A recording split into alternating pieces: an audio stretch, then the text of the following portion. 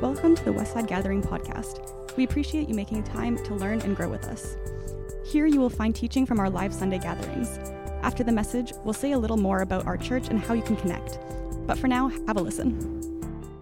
I live on a street here in DDO, and the development's been, I started back in the 60s. And so one of my neighbors has lived there all of his life.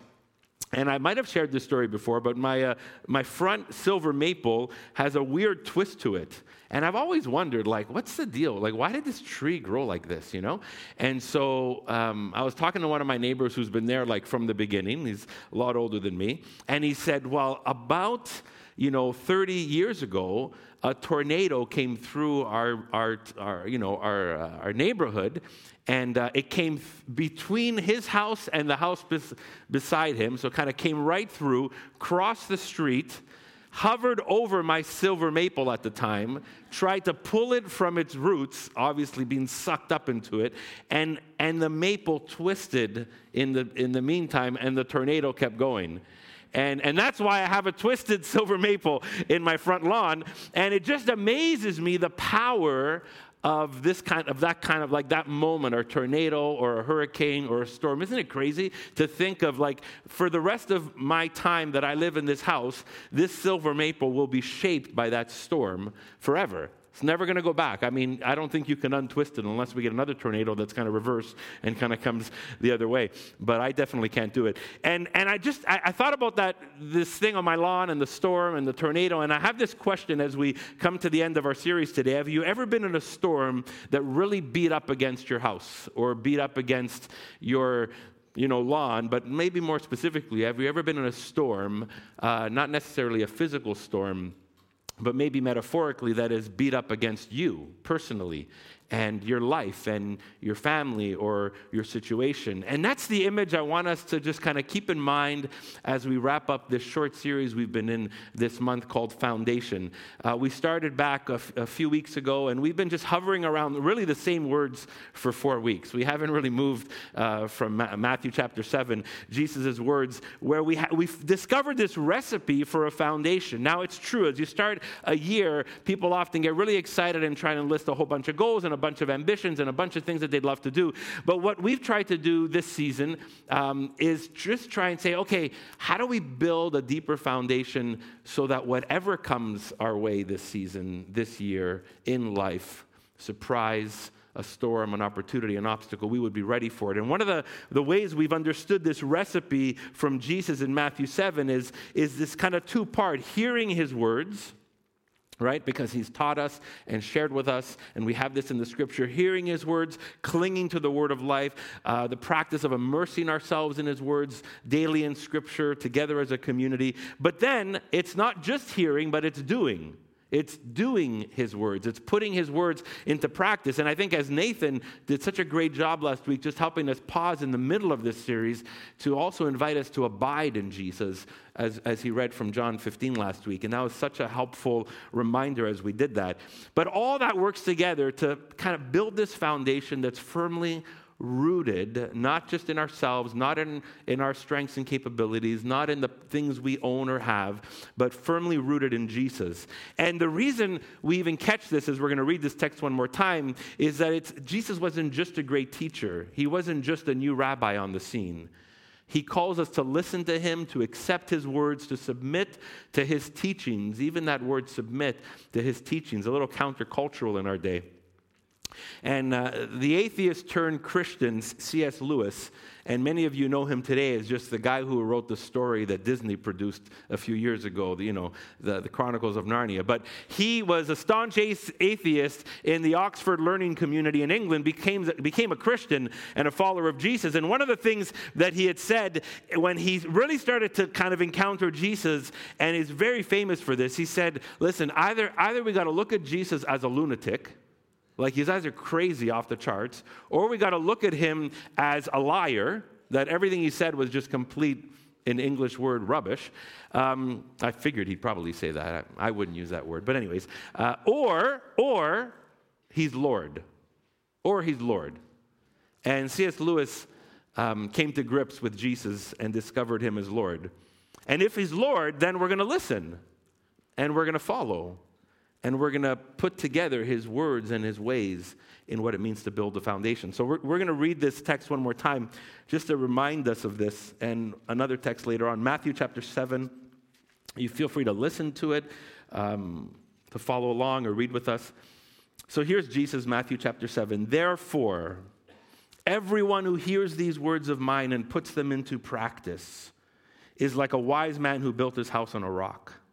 The rain came down, the streams rose, the winds blew and beat against that house, yet it did not fall, because it had its foundation on the rock. But everyone who hears these words of mine and does not put them into practice is like a foolish man who built his house on sand. The rain came down, the streams rose, and the winds blew and beat against that house, and it fell with a great crash. When Jesus finished saying these things, the crowds were amazed at his teaching, because he taught as one who had authority and not as their teachers of the law. God, as we just pause one more time and just really submit to this text, as we've just allowed ourselves to sit with it slowly this month, grab our attention again. Maybe there's a word or a phrase or something that's even more relevant to us today that you want to get our attention about. And so we just want to be available for that in Jesus' name. Amen. Amen. So Jesus' audience is very likely from Galilee, as the story in the Gospels would present itself. And a famous spot in that part of the world is the Sea of Galilee. And Sea of Galilee is about 680 feet below sea level. So the water becomes really warm during certain seasons. But when this cold rush, that's a really nice picture of it. That looks like a resort-like picture of it. But when the cold rush, the cold air is kind of rushing from the hills, it's really prone to have like this sudden climate change. And sudden storms were very common, and sometimes violent storms were common. And so Jesus speaking these words to the people listening at the time, especially in that region, would have quickly made the connection to like something normal that they would have seen in their life. Like it's like I don't live in Florida, but if you live in Florida, it's like, hurricane comes, get the wood, get the nails, cover the windows, whatever. Very common, right? People who were living in this time and listening to Jesus' words, that metaphor would have been very relevant for them. And Jesus used this metaphor to ground them in this understanding of what it means to build a solid foundation.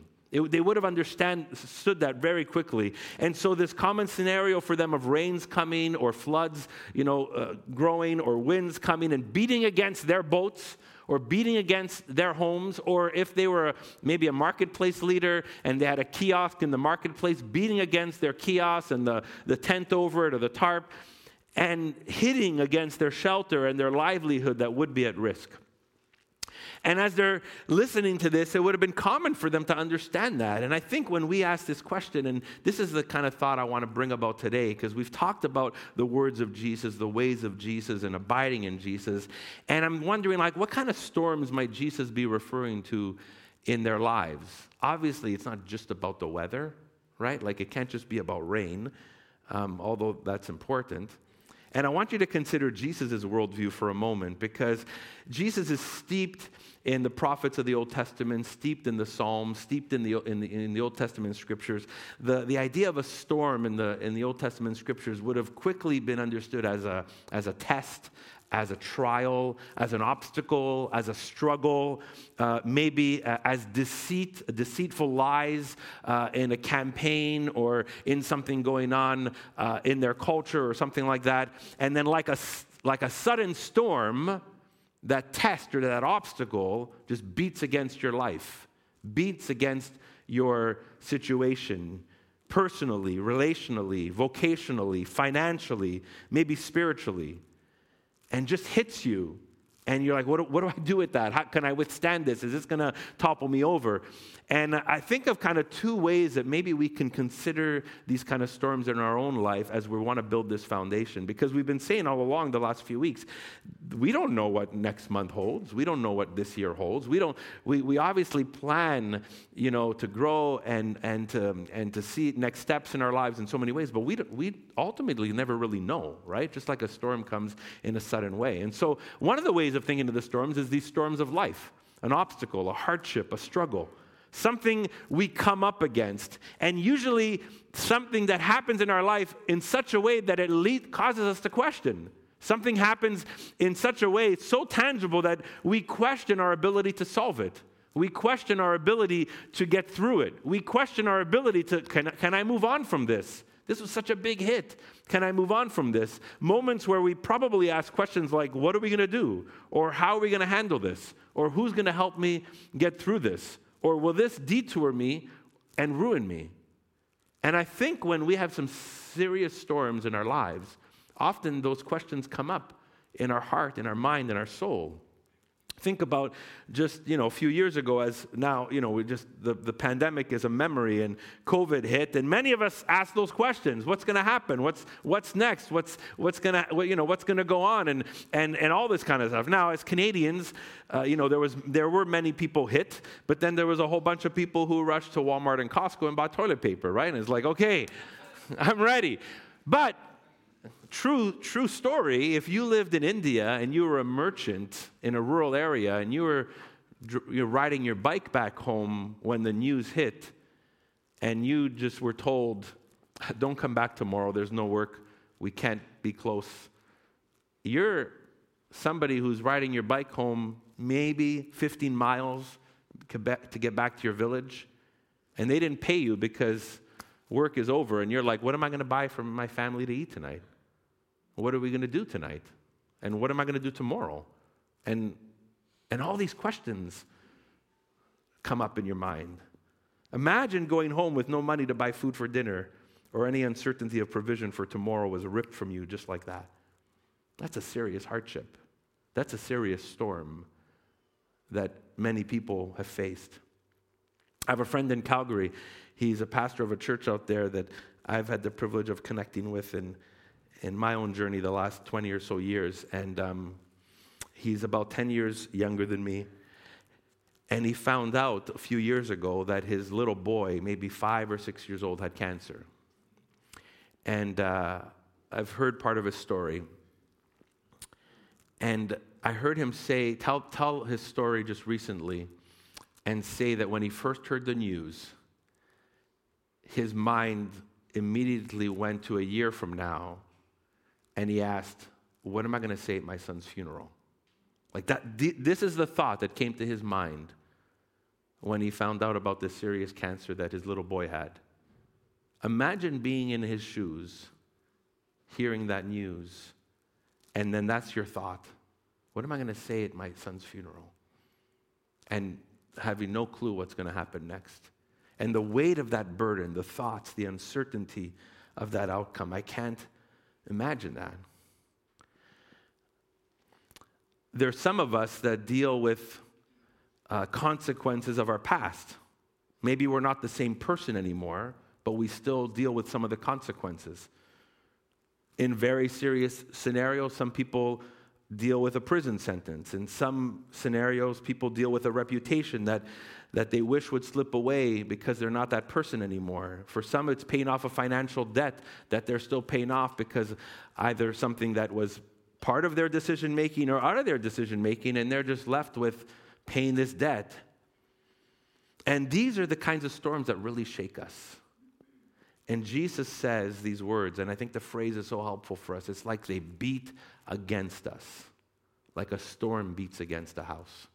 They beat against us like the winds and the floods and the rain beat against a house.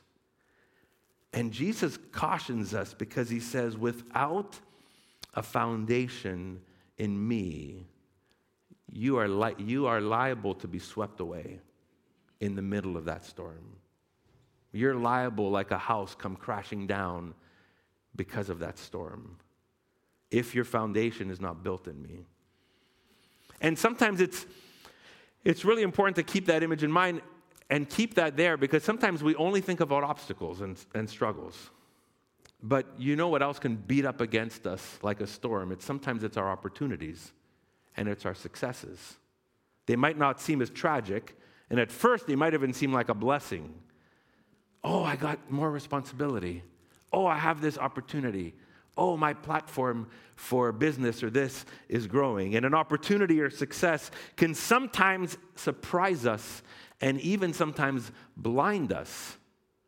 It seems good, but like a storm or a flood, it can also overwhelm us. Like a storm or a flood, it can also deceive us. Sometimes success and opportunity can do these things. I've sat with many successful people, and often I've heard words like, this recent success has drowned me because and my responsibilities are just overwhelming me. Or some have said, my wealth has deceived me. I thought my wealth was going to just be everything helpful for me, but I realized my wealth has deceived me. My fame has ruined me. And there are people who have experienced success and wealth and fame, and they can stop and look and say, that's been a storm beating against my house. I cannot contain it. It's actually not been as lovely as I would have liked it to be. And like floodwaters slowly rise, we don't pay attention, and we think, oh, this is a cool breeze, I love it. Oh, this is amazing, this is like water, I can just kind of like, this is good, money or fame. But we can be deceived by its allure and promise. Or what happens is we don't have the capacity in our inner being or the character to actually hold that responsibility. And then what could be good in someone else's shoes can crush somebody else. How often has success crushed a marriage? How often has money divided a family? How often has fame corrupted somebody's identity? We know. It's either happened to us or friends. It's like, hey, you're not the same person anymore. What happened? What happened to you? Like, I got successful. They won't tell you that, but that, And so whether it's success or whether it's struggle, whether it's opportunity or whether it's obstacles, both can be storms that beat up against us.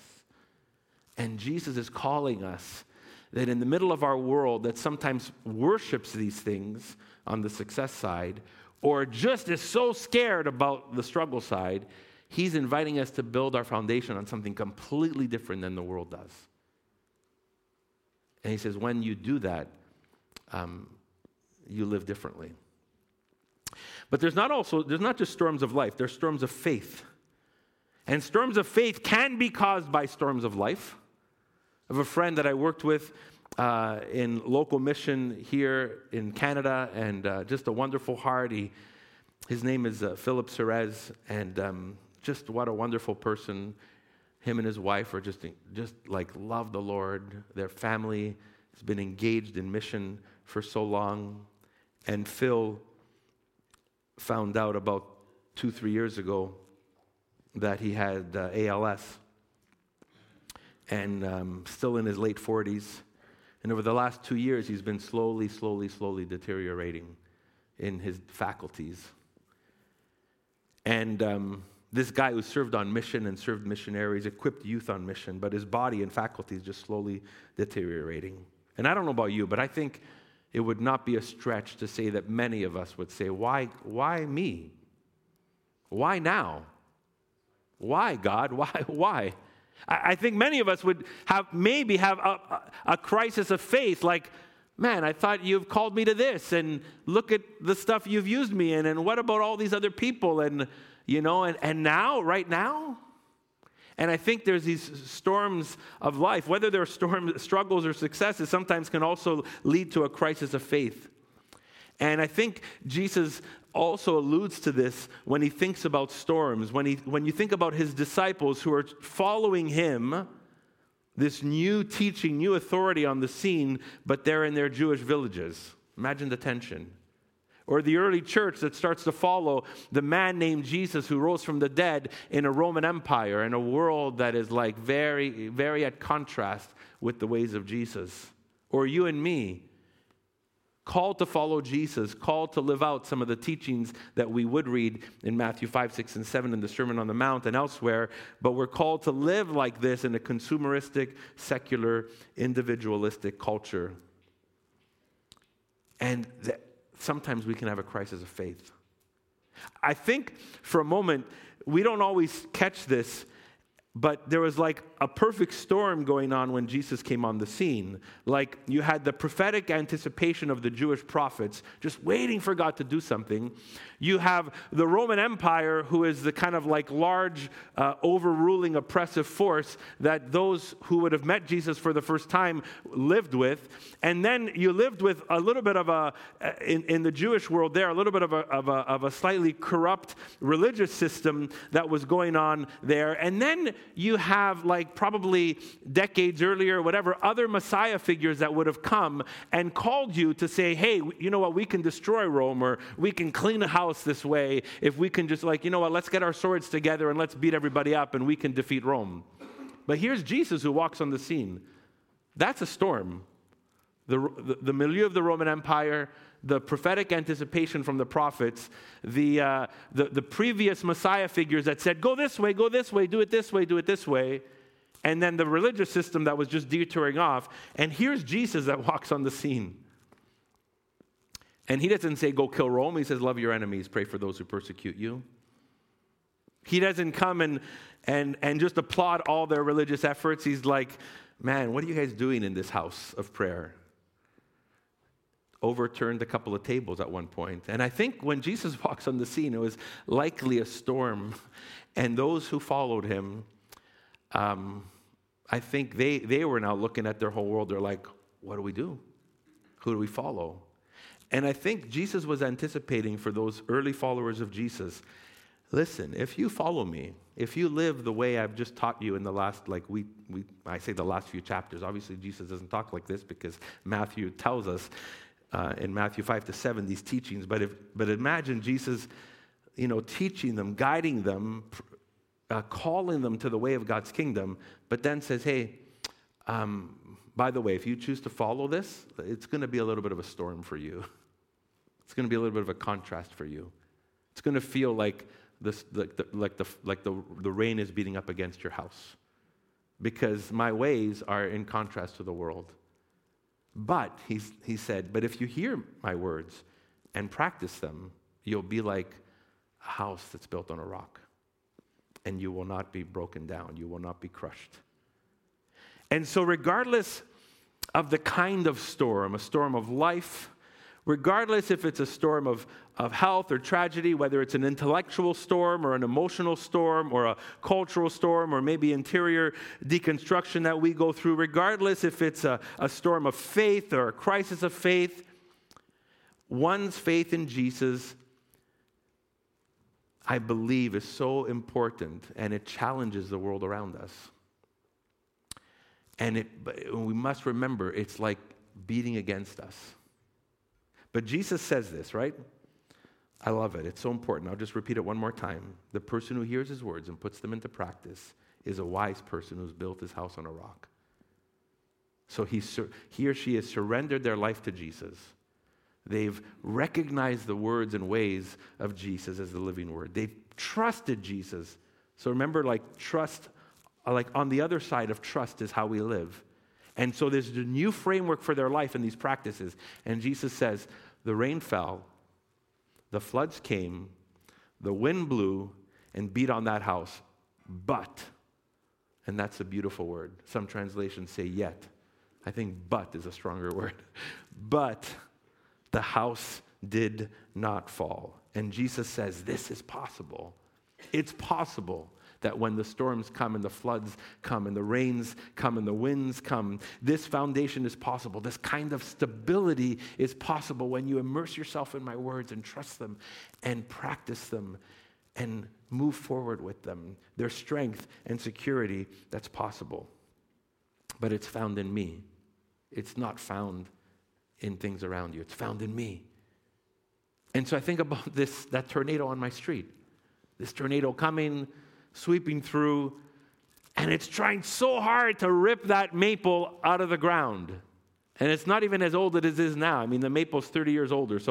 And it's just like, as it goes over, it twists it, it moves it. There's maybe a slight pull-up, but the roots of the silver maple were so deep and so strong and so grounded and so solid that tornado could not pull it out of the ground. I'm like, what a beautiful image for us. in what it means to build a foundation on Jesus.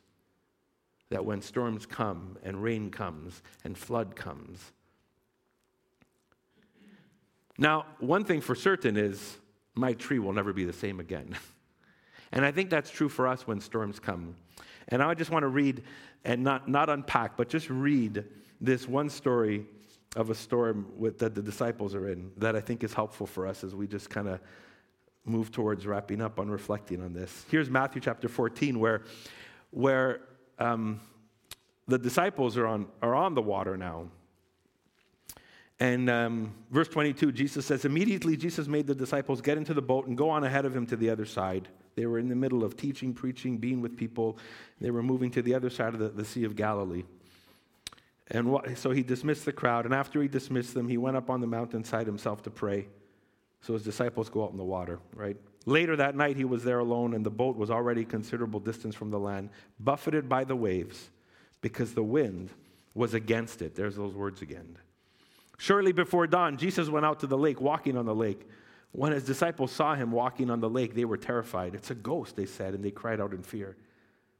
But Jesus immediately said, take courage, it's I, don't be afraid. Lord, if it's you, Peter replies, tell me to come to you on the water. So Jesus simply says, come. You want to come? Come. Give it a try, Peter. Then Peter got down out of the boat, walked on the water. I love how the words are just there, like walked on the water, and came toward Jesus. But when he saw the wind, he was afraid and began to sink and cried out, Lord, save me. And immediately Jesus reached out his hand and caught him. You of little faith, he said, why did you doubt? And when they climbed into the boat, the wind died down. Then those who were in the boat worshiped him, saying, truly, you are the Son of God. I mean, for sure, there's a lot of things we can grab from this wonderful moment in the life of Jesus and the disciples, right? They worshiped him. They discovered who he was. Man, who is this guy? I mean, he came to us in the lake. He's walking on water. He can command the winds. It's amazing, right? But there's this moment, like, think about this. Jesus heard the words of Jesus. Like, he calls to him, hey, if that's you, then tell me to come. I don't know what Peter was thinking. But Jesus says, come, sure. Like, so there's a word of Jesus, come. And Peter says, okay, I heard it. I'll do it. Let's try it. And he follows. He listened and he practiced. He trusted Jesus and he walked on water. Now, yes, Peter does begin to sink in a moment of doubt. And I think when Peter would look back to that, like you and me look back to some moments, Peter would probably have a partial regret, right? Like, why did I doubt Jesus? So dumb. I had this moment to just keep trusting him. Would have been great. I was already walking on water. I've seen him do pretty cool things. Like, why did I doubt? So he probably had moments of regret, but he probably had moments of excitement. Like, oh my gosh, guys, remember I walked on water for 17 seconds? Like, I bet you had this moment of excitement, like, I really did that. God, like Jesus actually told me to come, and I came, and it happened. And I think, like you and I, in moments of storms, we could be like Peter, naturally, just moments of doubt. Moments of doubt because the storm scares us, because there's some uncertainty, because we're not sure, and there's a moment of failure, doubt and failure. But there's also, in the storms, moments of trusting. And I think Peter had a moment of trusting, a moment of listening to Jesus' words and saying yes to them. And he experienced something beautiful and powerful right in the middle of the storm on water. And what I want to say to you is not to overly get into this story, but I do think about this. That was one storm. It wasn't going to be the last. Sea of Galilee always has storms. So physically speaking, one storm, it wasn't going to be the last. But I think in that storm, Peter learned to trust Jesus just a little bit more. There was other storms that would come in his life. Peter would trust Jesus just a little bit more. And I think for you and me, every storm that comes, whether it's a storm of life or a storm of faith or other kinds of storms, it's a new cycle. It's a new lesson. It's a new opportunity to build into the foundation of Jesus that we are called to. So the next time, it's easier. That came up a little early. So listen, let's read it, okay? Here we go. You'll never go through the next storm the same if you learn to trust Jesus a little more in the one you're in. Just think about that. You and I will never go through the next storm the same if we learn to trust Jesus a little more in the one we're in right now. And that's the beauty of trusting God in a storm. We might not always get it right. We might have moments of doubt. We might have moments of, I wish I would have done better or trusted more, or I could have did this, I could have did that. We're always going to do that. But if we can trust Jesus just a little bit more in the storm we're in, we're going to be able to trust him even more in the next one. Because God can use storms in our life to strengthen the foundation that we're building on, the foundation of Jesus' words and Jesus' ways, if we trust through them. Amen? I'm going to invite the team to come up as we want to end just in a moment of affirming this foundation we've been talking about. But just sit here for a second, because just sit on this thought for a second. You know by experience that life is not filled with one storm. There's multiple storms. And it doesn't matter how old we are. Like, we could reach 70 or 80 or 90 one day and be like, oh man, I'm done with storms. Just like, check it off the list. I just don't want any more. And then other ones come. Right?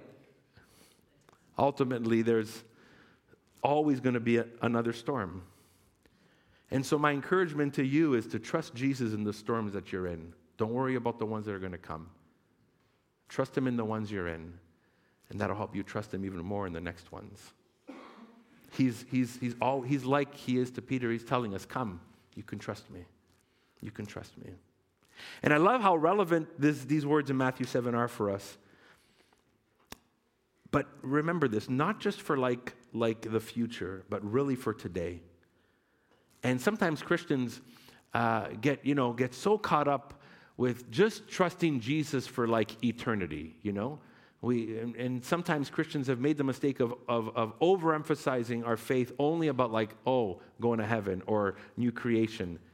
And that's all wonderful. Or, oh my gosh, I'm going to trust Jesus, when I die.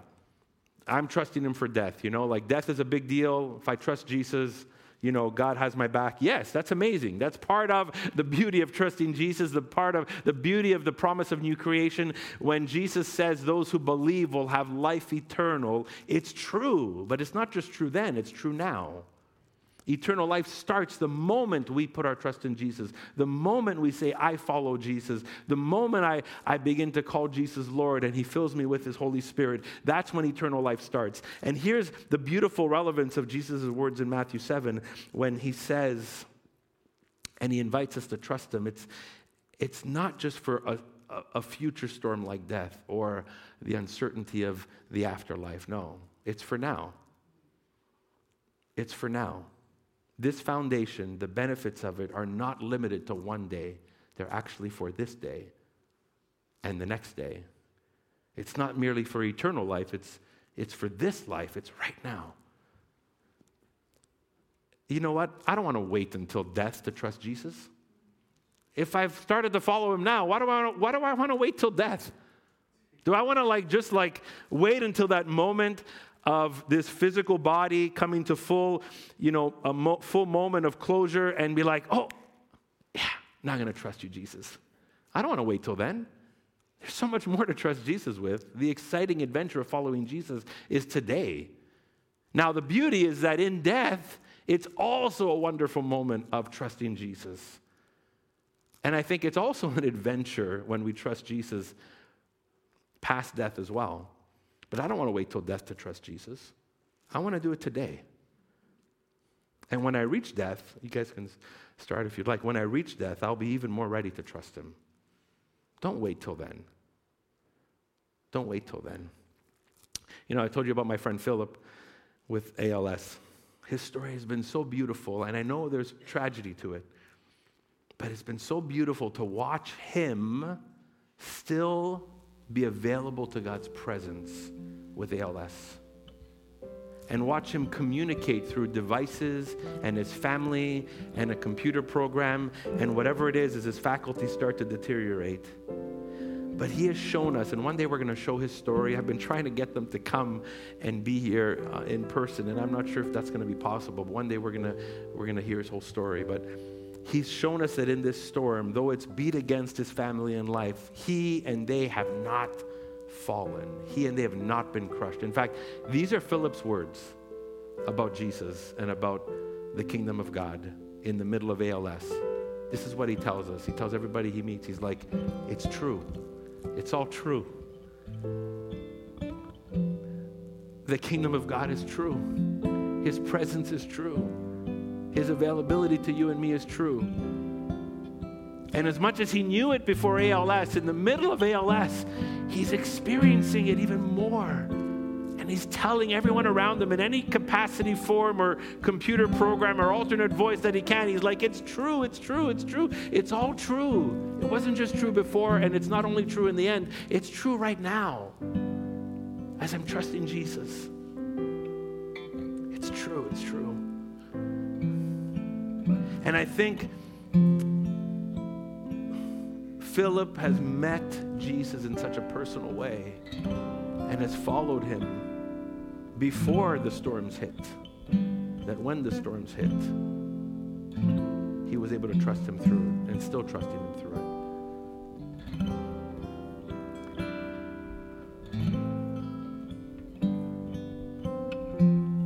it. It reminds me of that image of like people that live on farms and ranches where there's a lot of storms.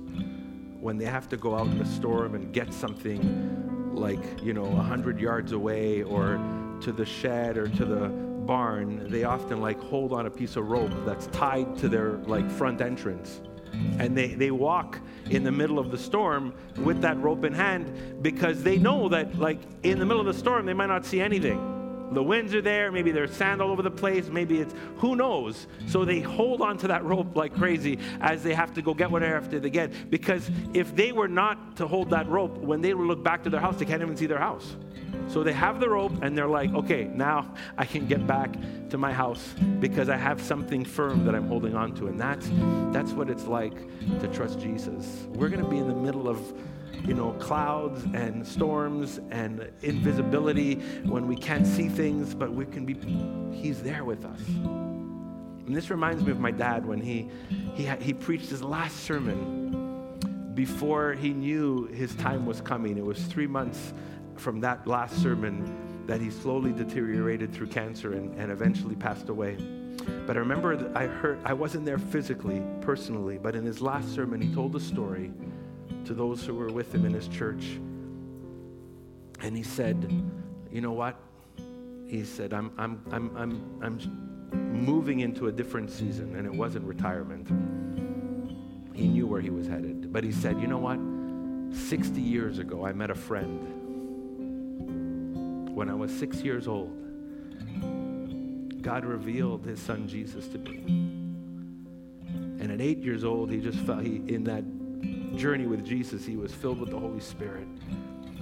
And he said, this friend has been walking with me for 60 years. And he's going to walk with me in this next season. And he's going to walk with me till the end. Because I met this friend. His name is Jesus. I've heard his words, I've followed his ways, and I'm going to hold on to him right till the end. That's the invitation to you and me. Maybe you're here today and maybe the motivation of coming to Christ might be the storm in your life right now. I don't know. But I would just say, let's not even make the storms the motivation. There's this beauty here of Jesus, the Son of God, the Christ, the Messiah. And he's inviting you and me into true life, life to the fullest, built on him as a foundation. And he promises that when we follow him, when we trust him, when we put our lives in him, when we call him Lord and trust in his ways, in his cross, in his resurrection, in his ascension, he calls us friends. He calls us friends. I love that my dad called Jesus his friend from the age of 6. That's what Jesus calls us, his friends, when we come to know him. And I want to invite you to come to know him today. Just take a moment. Just take a moment if that's you. And it's just a simple way of making a next step trusting in Jesus.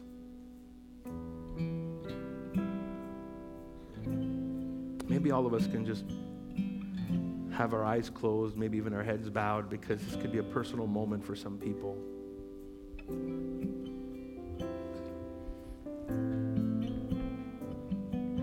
But if you've been either tracking with us for a little while or exploring faith with us or wondering, what is it? I want to step into this faith called Christianity. I want to start following Jesus. And I just want to invite you in this moment, if that's you, if you want to trust him today, if you want to just say, I want to follow Jesus. I want to listen to his words. I want to trust his ways. I want to build my life on his foundation. If that's you, if you just want to put up your hand, I just want to pray for you. I won't call you up, but I just want to pray for you if that's you today. Amazing.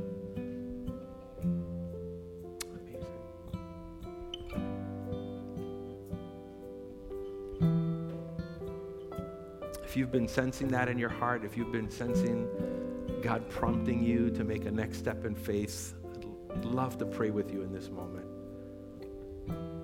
Just lift your hand if that's you today. Amen.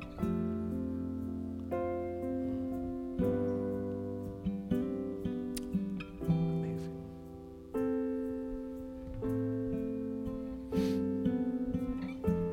Hey, let's pray for these 3 or 4 people who have expressed this. And our Heavenly Father, thank you, how you speak into our hearts, prompt us, reveal to us who you are.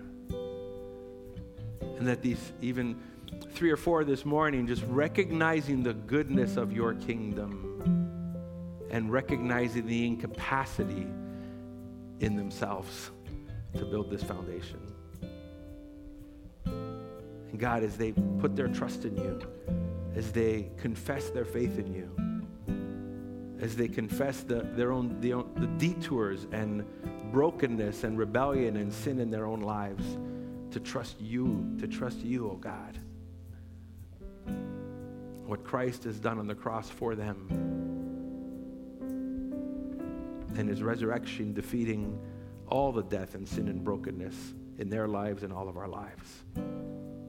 Oh God, we bring them to you in this step. In Jesus' name. And God, for each of us today, we just come before you and we want to reaffirm that we place our trust in you. You are our firm foundation. In Jesus' name. In Jesus' name we come. Amen.